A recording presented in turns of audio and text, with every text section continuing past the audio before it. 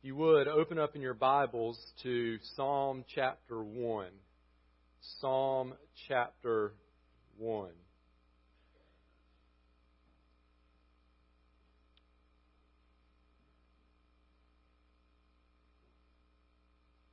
give you just a moment to get there. Psalm chapter 1.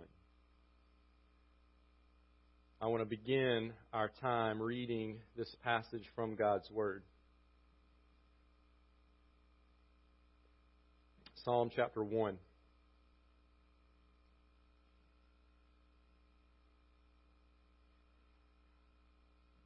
Blessed is the man who walks not in the counsel of the wicked, nor stands in the way of sinners, nor sits in the seat of scoffers. But his delight is in the law of the Lord, and on his law he meditates day and night. He is like a tree planted by streams of water that yields its fruit in its season, and its leaf does not wither. In all that he does, he prospers. The wicked are not so, but are like chaff that the wind drives away. Therefore, the wicked will not stand in the judgment, nor sinners in the congregation of the righteous. For the Lord knows the way of the righteous, but the way of the wicked will perish. Would you bow with me? Father, your word is powerful. So our prayer is simply this, that your word would work powerfully in our lives today. Father, help us in these next few moments to focus on your word. Help us to focus on you. Help us to focus on what you say about yourself and about us. And Father, give us a desire to apply the truths of Scripture to our lives, as your word is accompanied by the power of your Holy Spirit that makes change in our lives possible. In Jesus' name we pray. Amen. When God saves us, He doesn't leave us the same. He changes us. He gives us a new heart with new affections. Where we once loved the world, now we love God. Where we once lived for the things of this world, now we love God. Where we once sought the approval of the world, now we look for the approval of God. Where we once stored up earthly treasures, now we store up treasures in heaven. When God saves us, He doesn't leave us the same. He transforms us. And in one sense, this transformation is instantaneous. Like the moment that you turn from sin to Jesus, believing that He is the way, the truth, and the life, that His death on the cross was enough to pay the price for all of your sin and provide you with everlasting life, at that moment, God declares you righteous before Him. That's what it means to be justified. It means to be declared righteous. That moment, God declares you righteous. You are justified, you are forgiven, and you are saved. And yet, you and I, even once and after we have been transformed in that way, we still live in this body of flesh in which we are still tempted to choose sinfulness over holiness. But God calls you, He calls me as Christians to choose holiness over sinfulness. And He places His Spirit inside of us so that we actually can. We have the power to choose holiness over sinfulness. And then He places His Word in our lives. He places people in our lives. He does things so that we can then grow in that holiness, in that godliness. And that's where the non-instantaneous part of transformation comes into play. The moment that you trust in Jesus, God saves you. You are instantaneously transformed. But at that moment, you begin this non-instantaneous process of transformation that lasts for the rest of your life. This process of being transformed into the image of Jesus. Now, last week we saw that the Bible calls our role in this process training for godliness. Training for godliness. That word training is really a gym word. It's a word that means work out. Go and get sweaty and short of breath, and you expend energy doing this thing. And the thing that we're to be doing is training for godliness. I say our role in this is training for godliness because God plays a role as well. Ultimately, God is the source of any change for the good that happens in our lives. Any change toward holiness that takes place in our lives is by His grace. It's only by His grace that we are once and for all transformed from sinners into saints. And it is only by His grace that we are daily transformed to look more and more like Jesus in our everyday lives. But even though it's by God's grace, we still have a role to play. You see, God pours His transformational grace into our lives, but He does so through particular pipelines, if you will. And we must position ourselves in front of these pipelines in order to receive His grace of growing us in the godliness which flows out of them. You could think about it like going to the gym. God has commanded us to train for godliness, and He has given us certain exercises that if we will do them, if we will engage in these exercises, if we'll be disciplined to do them, then it will result in us growing in godliness. Not because we are really strong, not because we're just really good at performing or doing these exercises, but because these exercises are the pipelines through which His transformational grace flows in our lives. God has said, you need to grow in godliness. Here's how you can grow in godliness. So we want to see what God has said, go to those places, do those things, and then we can expect to grow in godliness. The question then is, what are these exercises? What are the exercises in the gym of godliness? Well, just like walking in any gym, you can easily get overwhelmed by all of the exercise machines.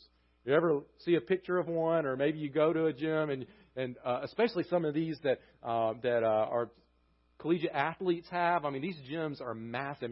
I see pictures of them, and I'm just like, where do you even start, right? I mean, there's a machine for this, a machine for this, and you just line wall to wall with all these different kinds of machines.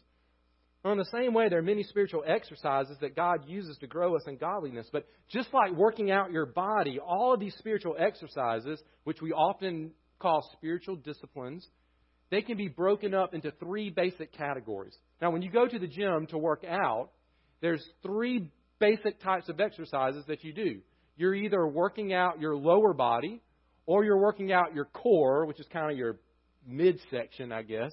And then you're working out, you can tell I don't go to the gym very often, or you're working out your upper body, right? That's kind of the three categories of working out and strengthening your body, your lower body, your core, and your upper body. Well, in a similar way, there are three categories of spiritual exercises that God has given us to help us grow in godliness. Now, in each of these categories of lower body, core, and upper body, there's a bunch of different exercises that you can do, right? So, for instance, you might do a combination of sit-ups or leg raises, and we used to call them 6 inches. I don't know if that's what they're still called. Or crunches. You might do I'm mixing them up here. I should go to the gym. Then I would know what I'm talking about. So let's start over. You want to go to the gym and you want to work out your lower body. So you might do a combination of leg presses or squats or lunges to work out your lower body. If you want to work out your core, that midsection, you might do sit-ups or crunches or those 6 inches things that I was talking about that make your stomach just burn like crazy. You got to keep those heels off the floor just a little bit. Or maybe you want to work out your upper body, so you do this combination of bench press or curls or butterflies or whatever all the different things you can do are. So many different exercises, but they really kind of all fall in those three categories. Now, if you walk into the gym and somebody hands you this long list, or they just go around and say, this machine does this, and this machine does this, and this machine does this, and this machine does this, and before you know it, you're just overwhelmed. Like, Where do I start? I don't know how to wrap my mind around all of this. But if somebody would explain, listen, if you just think, work out your lower body, your core, and your upper body, there's all sorts of ways you can do that. You pick some kind of combination of those exercises. Just make sure you work out your lower body, your core, and your upper body. Well, it kind of makes it more manageable. So that's how I want us to look at these spiritual disciplines, these exercises that help us grow in godliness. In the gym of godliness, there are three main categories of spiritual disciplines or habits of grace. As we mentioned last week, they could be called. And these three categories are the Word, prayer, and fellowship. The Word, prayer, and fellowship. And a well-rounded spiritual workout includes listening to God's voice through His Word, that's the Bible, talking to Him through prayer, and fellowshipping with His people through participation in the church. Now, just like in the gym, there's all sorts of exercises that fall under these three categories. There's all sorts of ways that we soak in God's Word. There's all sorts of ways that we can engage in communication with God and prayer. There's all sorts of ways that we gather with and then participate in the body of Christ through fellowship with one another. There's no book or chapter or verse of the Bible that says, all right, here you go. Here's a list of all the spiritual disciplines. Here's a list, A to Z, of all the spiritual exercises that you can and should engage in. Instead, what we find are instructions and narratives, principles and practices all throughout Scripture that inform us as to the methods or spiritual exercises which God has given us to grow in godliness. Now, today, I want us to think about that first category of how we're to train in godliness. As the category of, we just call it getting into God's Word. Or maybe we could call it getting God's Word into us. Soaking up God's Word. Bible intake is another way you could say it. And the passage that we have before us, Psalm chapter 1, it doesn't give us 5 steps to study the Bible. It doesn't give us 4 tips for Bible intake. But what it does is it should deepen our desire to be filled with God's Word. Now, last week we saw that as Christians, the grace we've been shown by God should drive us to work hard at growing in godliness. Today I want us to see this, that delighting in God's Word is the central means through which God's grace for godliness flows into our lives. We want to train for godliness. That's our goal. And delighting in God's Word is the central means through which God's grace for godliness flows into our lives. See, here's the thing. I really believe that the main hindrance to us as Christians not spending enough time in the gym of godliness, getting into God's Word or getting God's Word into us, is not a lack of methods or machinery, but a lack of awareness at the importance of God's Word. Ultimately, we don't read, study, memorize, and meditate on God's Word because of a lack of access to it or a lack of awareness that it can be read, studied, memorized, and meditated on. I mean, think about it. We today, and in our society, you and I, we have more access to God's written Word than anybody in human history. You say, how can you make such a claim? Because I can pull my phone out at any time and read the Bible. Anytime. When in human history has that been possible? In fact, for most of human history, people didn't even have the Bible. I mean, they had to have it read to them. We got more Bibles floating around than we know what to do with in our society here. Not only that, but we've got more Bible study tools than anyone in the history of the world. We got books on how to study the Bible. We got commentaries that help us understand what the Bible is. We got all kinds of techniques that people have come up with on how to study the Bible. And I'm not discounting any of those things. Those things are awesome. They're great. I'm thankful for them. But I believe we don't engage with God's Word any more than we do because we fail to see its centrality in God's plan of blessing for His people and its eternal benefit in our lives. We don't pour God's Word into us ultimately because we don't love God's Word. I want to spend a few minutes today giving you some practical ways that you can get into God's Word. Just a couple of minutes spending time on those practical ways. But listen, those ways, those exercises will be worthless if you don't delight in God's Word. Because if you don't delight in God's Word, I can guarantee you, because I know from experience, you'll find plenty of excuses to neglect God's Word. In Psalm chapter 1, we find the most important contrast made between the two types of people in this world. There are all sorts of differences among humans. Just look around. In one sense, when you compare us to everybody else in the world, we're pretty similar. But even in this room, we got some differences. But at the end of the day, every person on the planet falls into one of two categories, the righteous and the wicked. And this book of Psalms is a collection of poems which engage our minds and our emotions for the purpose of helping us remain faithful to God in all the seasons of life by remembering and acting upon the truth about God. See, the righteous will take one path through the seasons of life, and the wicked will take another. And as we'll see in this passage, those two paths don't end up in the same place. In this first psalm, our attention is drawn to a key difference between the righteous and the wicked. The righteous are in love with God's Word and thus with its author, God. The wicked are in love with that which stands in opposition to God. That is sin or anything that is contrary to the Word of God. Let me just share with you three truths from Psalm 1 regarding delighting in God's Word. The first is this: your attitude toward God's Word reveals your place in God's world. Your attitude towards God's Word reveals your place in God's world. We see this in verses 1 through 2. The psalm begins with these words: blessed is the man. Now that man refers to men and women. Blessed is the man. Blessed are humans. Blessed is the man who walks not in the counsel of the wicked, nor stands in the way of sinners, nor sits in the seat of scoffers, but his delight is in the law of the Lord, and on his law he meditates day and night. Now, I want you to think about this. The fact that this psalm begins with the words, blessed is the man, tells us something about us as humans. Listen, God's Word is His self-revelation of Himself. And one of the things we learn about God from His Word is that He is very interested in human affairs. God has made it possible for humans to be blessed. He wants us to experience this blessing. And so He has revealed to us instructions and teachings so we would know how to be blessed. I'm thankful for that. I hope you are. We also learn from this phrase, blessed is the man, that this blessing is not automatic. It doesn't just automatically fall upon everyone. If it did, then there would not be a need for the category of the blessed man. We just all would be blessed. There would be no other category in which we could fall. The existence of a category called the blessed man only makes sense if there's another category of people who are not blessed. And we can skip on down to the very last verse of this psalm, verse chapter 6, to the very last phrase of the last verse, and we find the other category.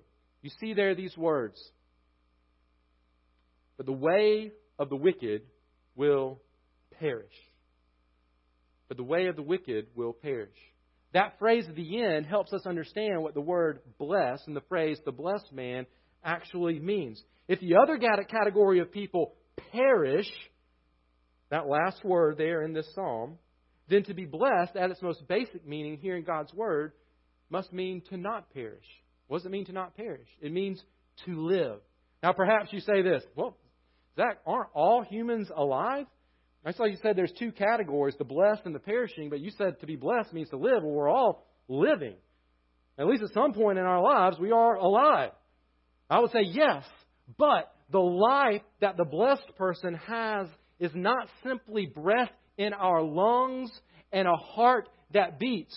Scripture tells us that you can have that kind of life, but still be dead, and one day die, and after physical death, experience the painful, hopeless death of being separated from the life-giving Creator for all of eternity. On the other hand, the blessed person experienced true life. So what is true life? True life comes when you are walking in close relationship with the Creator and then continuing to live with Him forever, even after physical death on this earth stops your beating heart and takes the breath out of your lungs. True life extends beyond the grave. And so we have two categories of people here, the blessed and the perishing. And throughout this psalm, we see these two categories of people being contrasted with one another. As we read on in verses 1 through 2, we find the first contrast, and it deals with what we feed ourselves. What we feed ourselves. You see, the blessed man does not feed himself on the ways of the world, but he feeds himself on the ways of God. Verse 1 says, blessed is the man who walks not in the counsel of the wicked, nor stands in the way of sinners, nor sits in the seat of scoffers. You see, this is the way of the world, and it stands in stark contrast to the other way, the way of God, which is found in His Word. Verse 2 says, but his delight is in the law of the Lord. And on His law He meditates day and night. That word law can be translated in instructions. You're just going to hear me use the phrase, the Word of God. That's what it's talking about. The law, instructions, the way of the Lord revealed to us in His written Word. To delight then, go to that word delight. To delight in something is to find your joy in that thing. And if I delight in something, then I'm going to spend time with and fill my life with that thing, which is what the word meditate means. See, it says His delight is in the law of the Lord, and on His law He meditates day and night. Those things go together. What you delight in, you're going to spend time doing.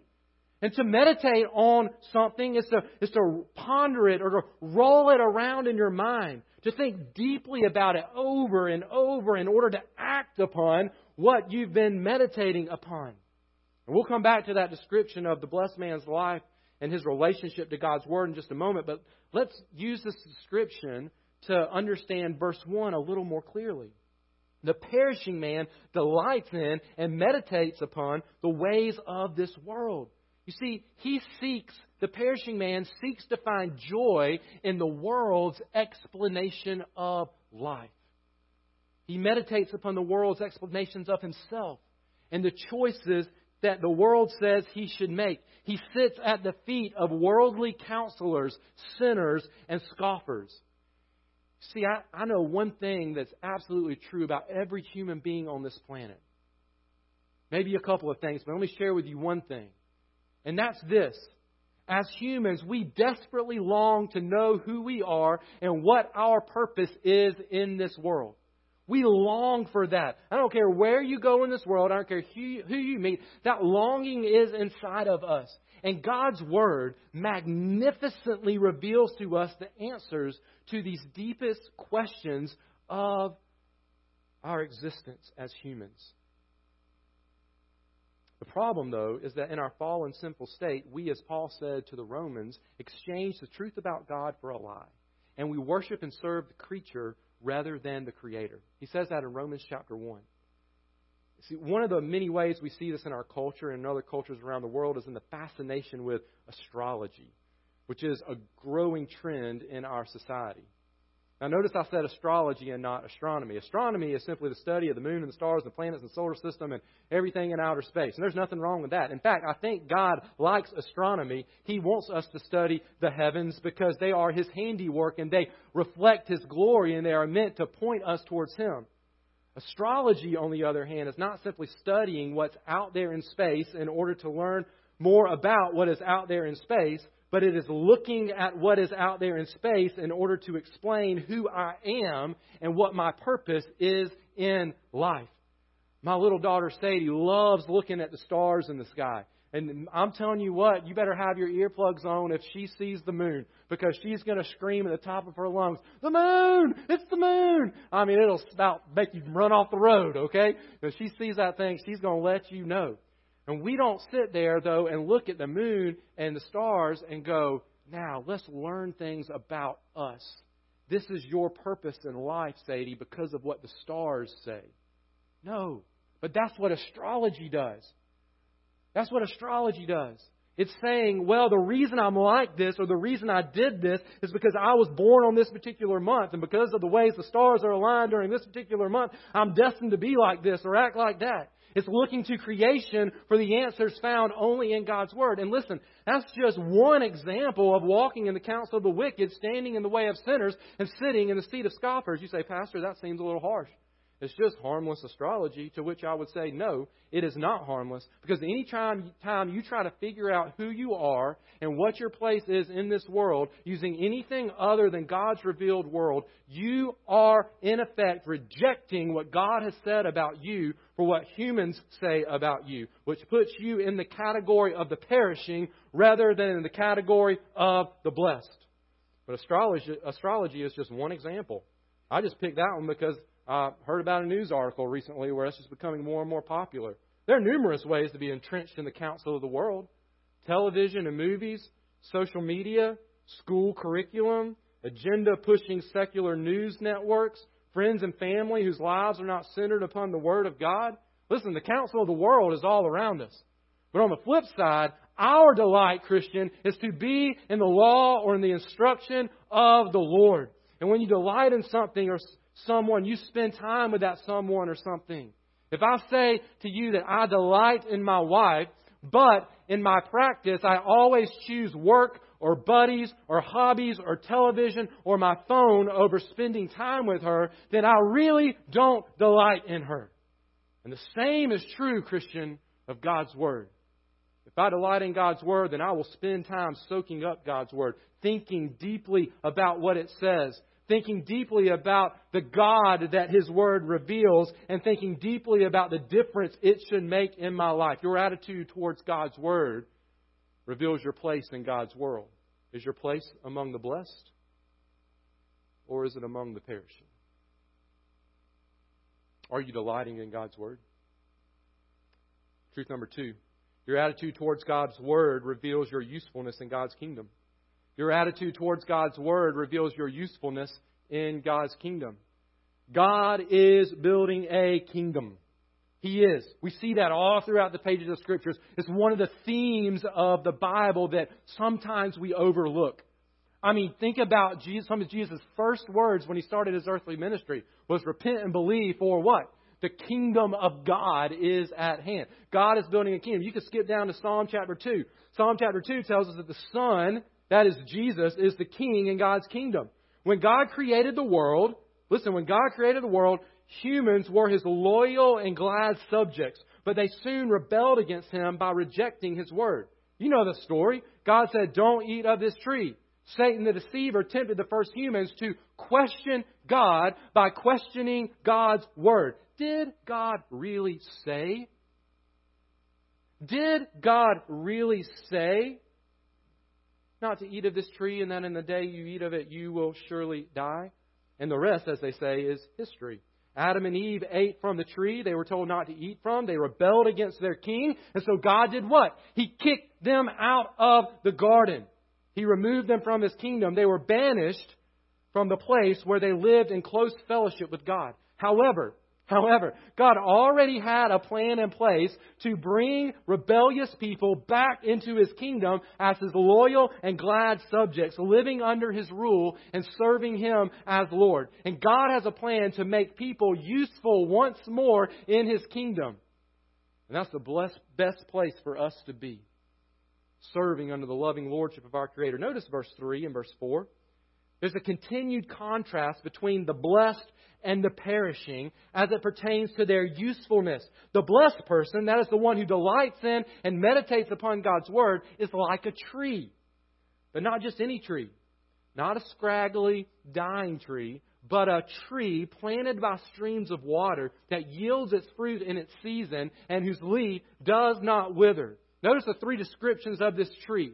And they present a stark contrast to the perishing man and his usefulness or lack thereof. Notice that the one who delights in God's Word is permanently nourished. He is planted by streams of water. Somebody's not walking by once in a while pouring some water on the roots. He's planted by a stream of water. It's a permanent nourishment flowing into his body because he is delighting in God's Word. And notice also that he is appropriately fruitful. He yields his fruit in its season.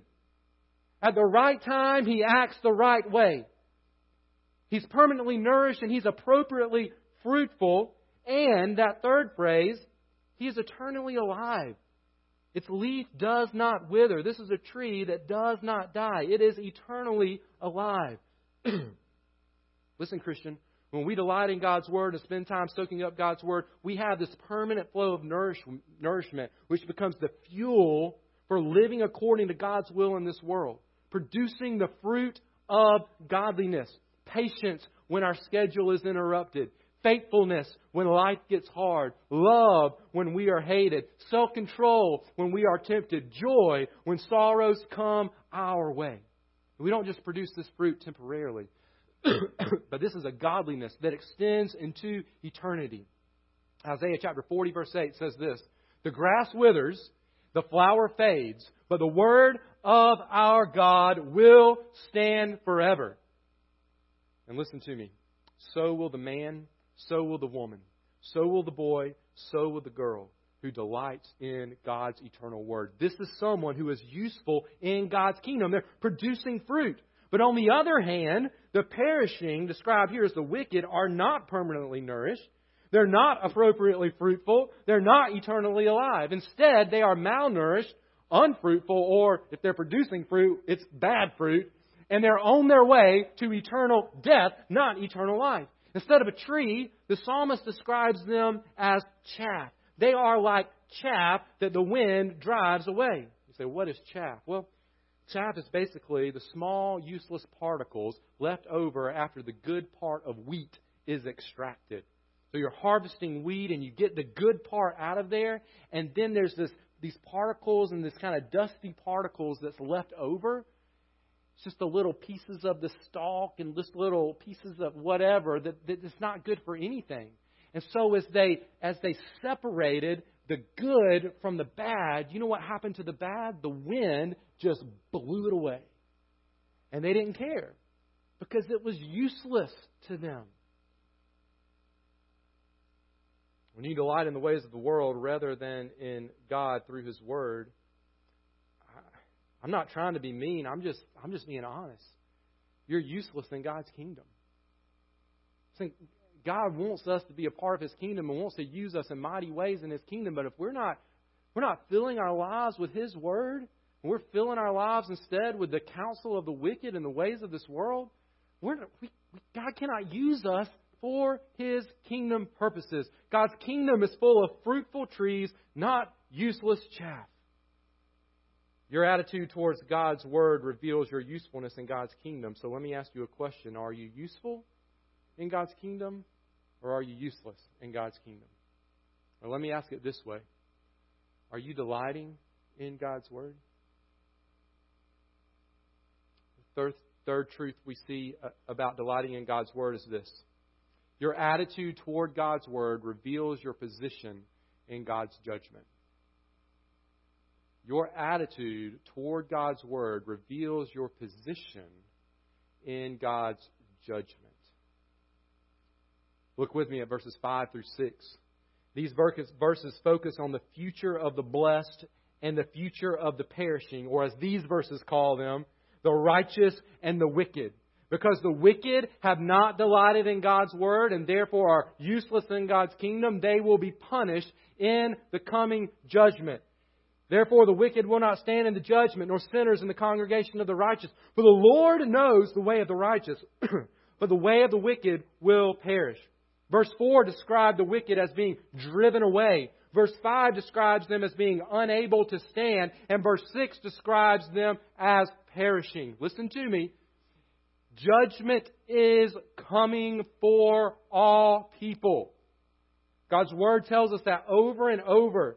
Those who have stood in the way of sinners will not be able to stand when sinners are judged. They will not be counted among the congregation of the righteous, but will be banished from God's kingdom forever. Their delight was in that which was opposed to God, and so they will experience the opposition of God forever. But not so the righteous. Not so the righteous. Not so this blessed man from Psalm chapter 1. Instead of perishing forever, the blessed person, the person whose delight was in God and in God's ways revealed in God's Word, will live forever. He or she will experience eternal flourishing in the sweet presence of God forever and ever. For the Lord knows the way of the righteous, but the way of the wicked will perish. Your attitude toward God's Word reveals God's position in God's judgment. So let me ask you a question. Will you be able to stand, or will you perish in the judgment of God? Or let me ask it a different way. Do you delight in God's Word? Now there's a danger in what I've said. There is.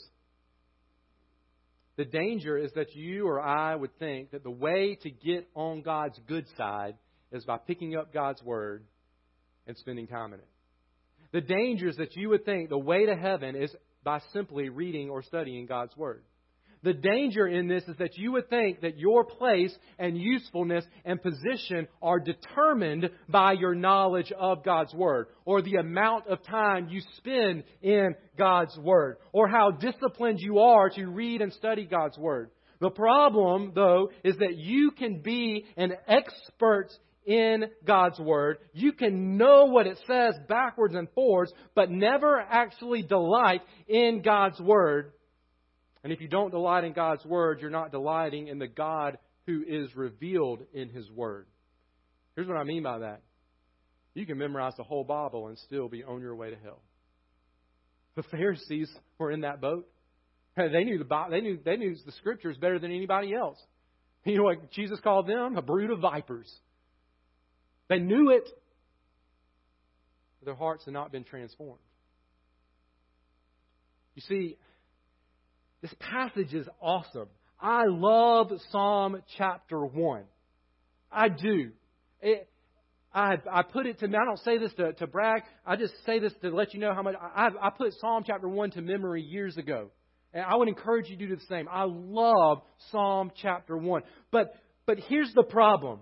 If we walk away going, the point of this is I need to read God's Word more and delight in God's Word more, we kind of missed something. In fact, we've missed something pretty heavy.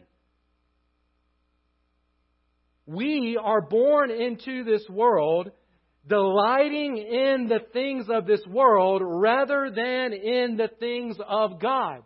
You see, the danger is that we would assume that we are automatically righteous, but we are not. That we automatically somehow delight in God's Word, but we don't. We have inherited a sin nature from our father Adam, which means like Adam, we are banished from God's kingdom, and no amount of effort on our part will restore us back into the kingdom. Why don't you remember what I said when Adam and Eve were kicked out of the garden? God already had a plan in place to restore rebellious humans back into His kingdom. And it revolved around the coming of a man born of woman, He says in Genesis chapter 3. You see, if we're going to delight in God's Word, we need God to change our hearts. Listen, if you're here today and you say, listen, I'm just going to be honest with you. I'm going to be honest. I don't delight in God's Word. Like, that's not the most important thing in my life. You can look at my life. I'm just going to be honest. If you look at my life, you will see that I don't delight in God's Word. And I'm going to be honest again and just say, I don't know how to delight in God's Word. I don't know where that comes from. Well, I'm going to tell you something. It doesn't come from inside you. It doesn't. It comes from a supernatural work of God from the outside, invading your life and changing your heart so that you will delight in God's Word. See, here's the thing we need to see in this passage. There has only been one man who has not walked in the counsel of the wicked, nor stood in the way of sinners, nor sat in the seat of scoffers. There has only been one man who has perfectly delighted in God's Word and has filled his mind with only God's thoughts. There has only been one man who has earned the right to be called a tree planted by streams of water that yields its fruit in its season and its leaf does not wither. There is only one man who has prospered in all that he did, and his name is Jesus. It's not you and it's not me. You and I only deserve to be counted as chaff and perish under the righteous judgment of God. And that's where the bad news of our rejection of God's Word takes an amazing and good news turn. Because that blessed man, Jesus, chose, listen to this, He chose to be driven away from God the Father as He hung on the cross and cried out, my God, why have you forsaken me? That blessed man, Jesus, He chose to experience the wrath of God as He died in our place for our sin. That blessed man became chaff for us so that we could become a tree like Him. The Apostle Paul said it this way in 2 Corinthians chapter 5, for our sake He made Him to be sin who knew no sin, so that in Him we might become the righteousness of God. Listen to me. Our only hope is to cast ourselves upon this blessed man in repentance and faith. And when we do, He will rescue us according to His grace. You know what will happen? He will join us to Himself, and He will count us among the blessed. He will transform our affections so that we delight in Him and in His Word. He will change our hearts so that we find joy in meditating on the life-giving Word of God, which points us to the Word made flesh, the one in whom true joy and blessing is found. Our hope, your hope, my hope, is not in our ability to read and study and memorize and apply God's Word to our lives. Our hope is in Jesus, who rescues us from our inability to delight in God's Word. And when our hope is in Him, then He changes us and He sets us on a new path where we do delight in God's Word, and therefore we delight in God Himself. This is what I want you to see. Our attitude toward God's Word does not determine our place in God's Word, our usefulness in God's kingdom, or our position in God's judgment. But our delight in God's Word does reveal where we stand in relation to God. Because I can guarantee you this. If you have a saving encounter with the Lord Jesus Christ, you will not be able to keep yourself out of God's Word.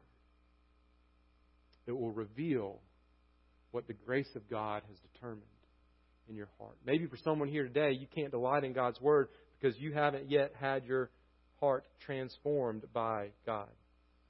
What you need to do then is you need to turn to Jesus. You need to believe in Him. You need to ask Him to forgive you of your sins. You need to declare that your trust is in Jesus Christ alone, that He is your hope in life and in death. He is the salvation of your soul. You turn to Him in repentance and faith, and He'll save you. For many of you, you have believed in Jesus. Your heart has been transformed, but I wonder, is your salvation evidenced by the way you delight in God's Word? Now, listen, none of us are perfect. I know that. But we ought to be striving to be perfect in every area of our lives, and that includes delighting in God's Word. I said that one of the main categories of training for godliness was Bible intake, getting God's Word inside of us. And there are many ways to go about that broad category, many exercises under this category of God's Word. I told you I would spend just a couple of minutes on just some practical things. I'm going to spend just a couple of minutes, and then I'm going to encourage you to come back tonight, and we'll dive a little bit deeper into some of the practical ways we can get God's Word into us. But let me just give you a few. You know, for starters, we could read it. I mean, that's a great place to start. Read God's Word. You can listen to God's Word. There's all sorts of ways that you can listen to God. You listen to God's Word while you're riding down the road. There's apps on your phone for that. All right, if you don't have one of these, you can get it on a CD. You can listen to it. You can study God's Word. Not just read, but dive in and try to figure out what's there and what it's saying and how it applies to your life. You can memorize God's Word. In fact, God's Word tells us to memorize His Word. That's a great way to get it inside of you. Meditate on it. That means to sit and ponder and think deeply about God's Word, rolling it over and over in our minds. You can journal through God's Word. Don't get scared by that term. I don't really like journaling, okay? It's not my thing. But all I mean by that is taking a pen and some paper and write down what God taught you in His Word that day. It can be 3 words, but you write it down so you can reflect on it later. You can pray through God's Word. You can be taught God's Word. Listen, got lots of opportunities here at our church to be taught God's Word. There's Sunday school classes. There's a sermon on Sunday mornings. There's Bible study on Sunday evenings. There's Bible study on Wednesdays. If you're sick, we've got an app where you can listen to the sermon. It's called sermon.net. Go on your app, not now, but after I'm done, and download it. Look up, search for our church name, search for my name, and it's got all of our sermons for I don't know, a couple of years now on there. You can listen to it if you miss. The problem is not that we don't have access to God's Word. The problem is we don't delight in God's Word. One special point of application I just have in my heart to share as we get ready to close. Parents, I can't stress how important God's Word has got to be in your lives as you are raising your children. Parents, do your kids see you delighting in God's Word? How often do they see you sitting in a chair in your home with an open Bible? How often do they hear you and your spouse discussing God's Word and what He is teaching you? Do they see you with your Bible open, listening intently as the pastor preaches? Do they hear you on Saturday night saying, let's get to bed so we feel energized to learn from God's Word tomorrow at Sunday school and in the worship service? Do they see you drop them off on Wednesday nights at church and leave? Or do they see you drop them off and head across the parking lot for adult Bible study? And I want to get even more specific with one question, and that's to our men.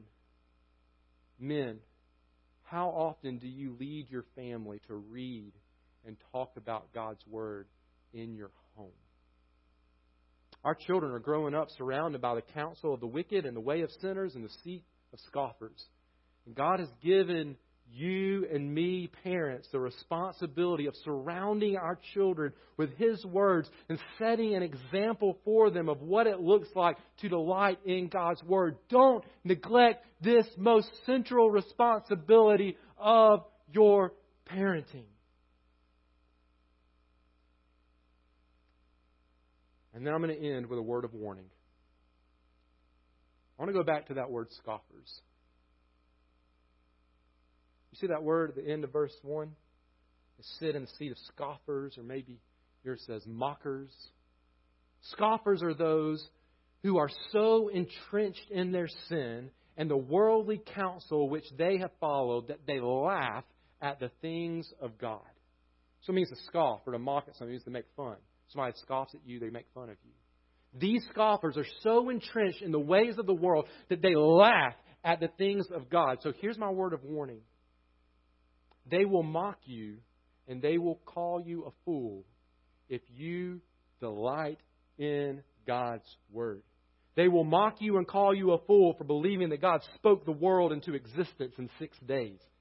They will make fun of you and call you a fool for believing that God flooded the entire earth but saved one family in a large boat. Listen, the world will laugh at you and they will call you a fool for believing that God rescued the nation of Israel from Egypt, parting the waters of the Red Sea so they could escape on dry ground. They will deride you and call you a fool for believing that a baby was born to a virgin and that this baby was fully God and fully man. They will ridicule you and they will call you a fool for believing that this God-man walked on water, that He calmed storms, that He healed the sick, that He raised the dead, that He died for sin, that He rose from the dead, that He ascended back to heaven where He sits at the Father's right hand, waiting for that day when He returns as King of kings and Lord of lords to judge the living and the dead. They will scoff at you and they will call you a fool when you say that this Jesus is the way, the truth, and the life, and that no one comes to the Father except through Him. But listen, they're not really scoffing at you. They're scoffing at God's Word. And therefore they're scoffing at God. And thus they are perishing. Because the end of this psalm tells us that they will not survive God's judgment. And Psalm 2, if you wanted to read ahead, tells us that God will have the last laugh. Almost literally it says that. So here's just my closing challenge. Don't worry about what the world says. Teenagers, build your life on God's Word. Don't worry about what the world says. Parents, don't worry about what other parents are doing. You center your home on the Word of God. The end of Psalm 2 says, blessed are all who take refuge in the Son. So here's what I say. Let the world scoff. You, Christian, you take refuge in the Son of God, delighting in God's Word and enjoying God as you grow in godliness. Let's pray. Father, thank you for your Word. Penetrate our hearts with it. Challenge us, convict us, lead us to repentance, lead us to trust in you, lead us deeper and deeper into your word, delighting in it because your word reveals you to us. And Father, we delight in you, the God who has created us and who has saved us. Father, but we thank you for Jesus, the blessed man who transforms our hearts so that we can delight in that which is truly delightful. Father, the things of this world may look all shiny and glamorous on the outside, but they're full of death on the inside. Father, you revealed to us in your word that is life, life more abundant than anything this world could ever offer. Thank you for your word. Help us to delight in it. In Jesus' name we pray. Amen.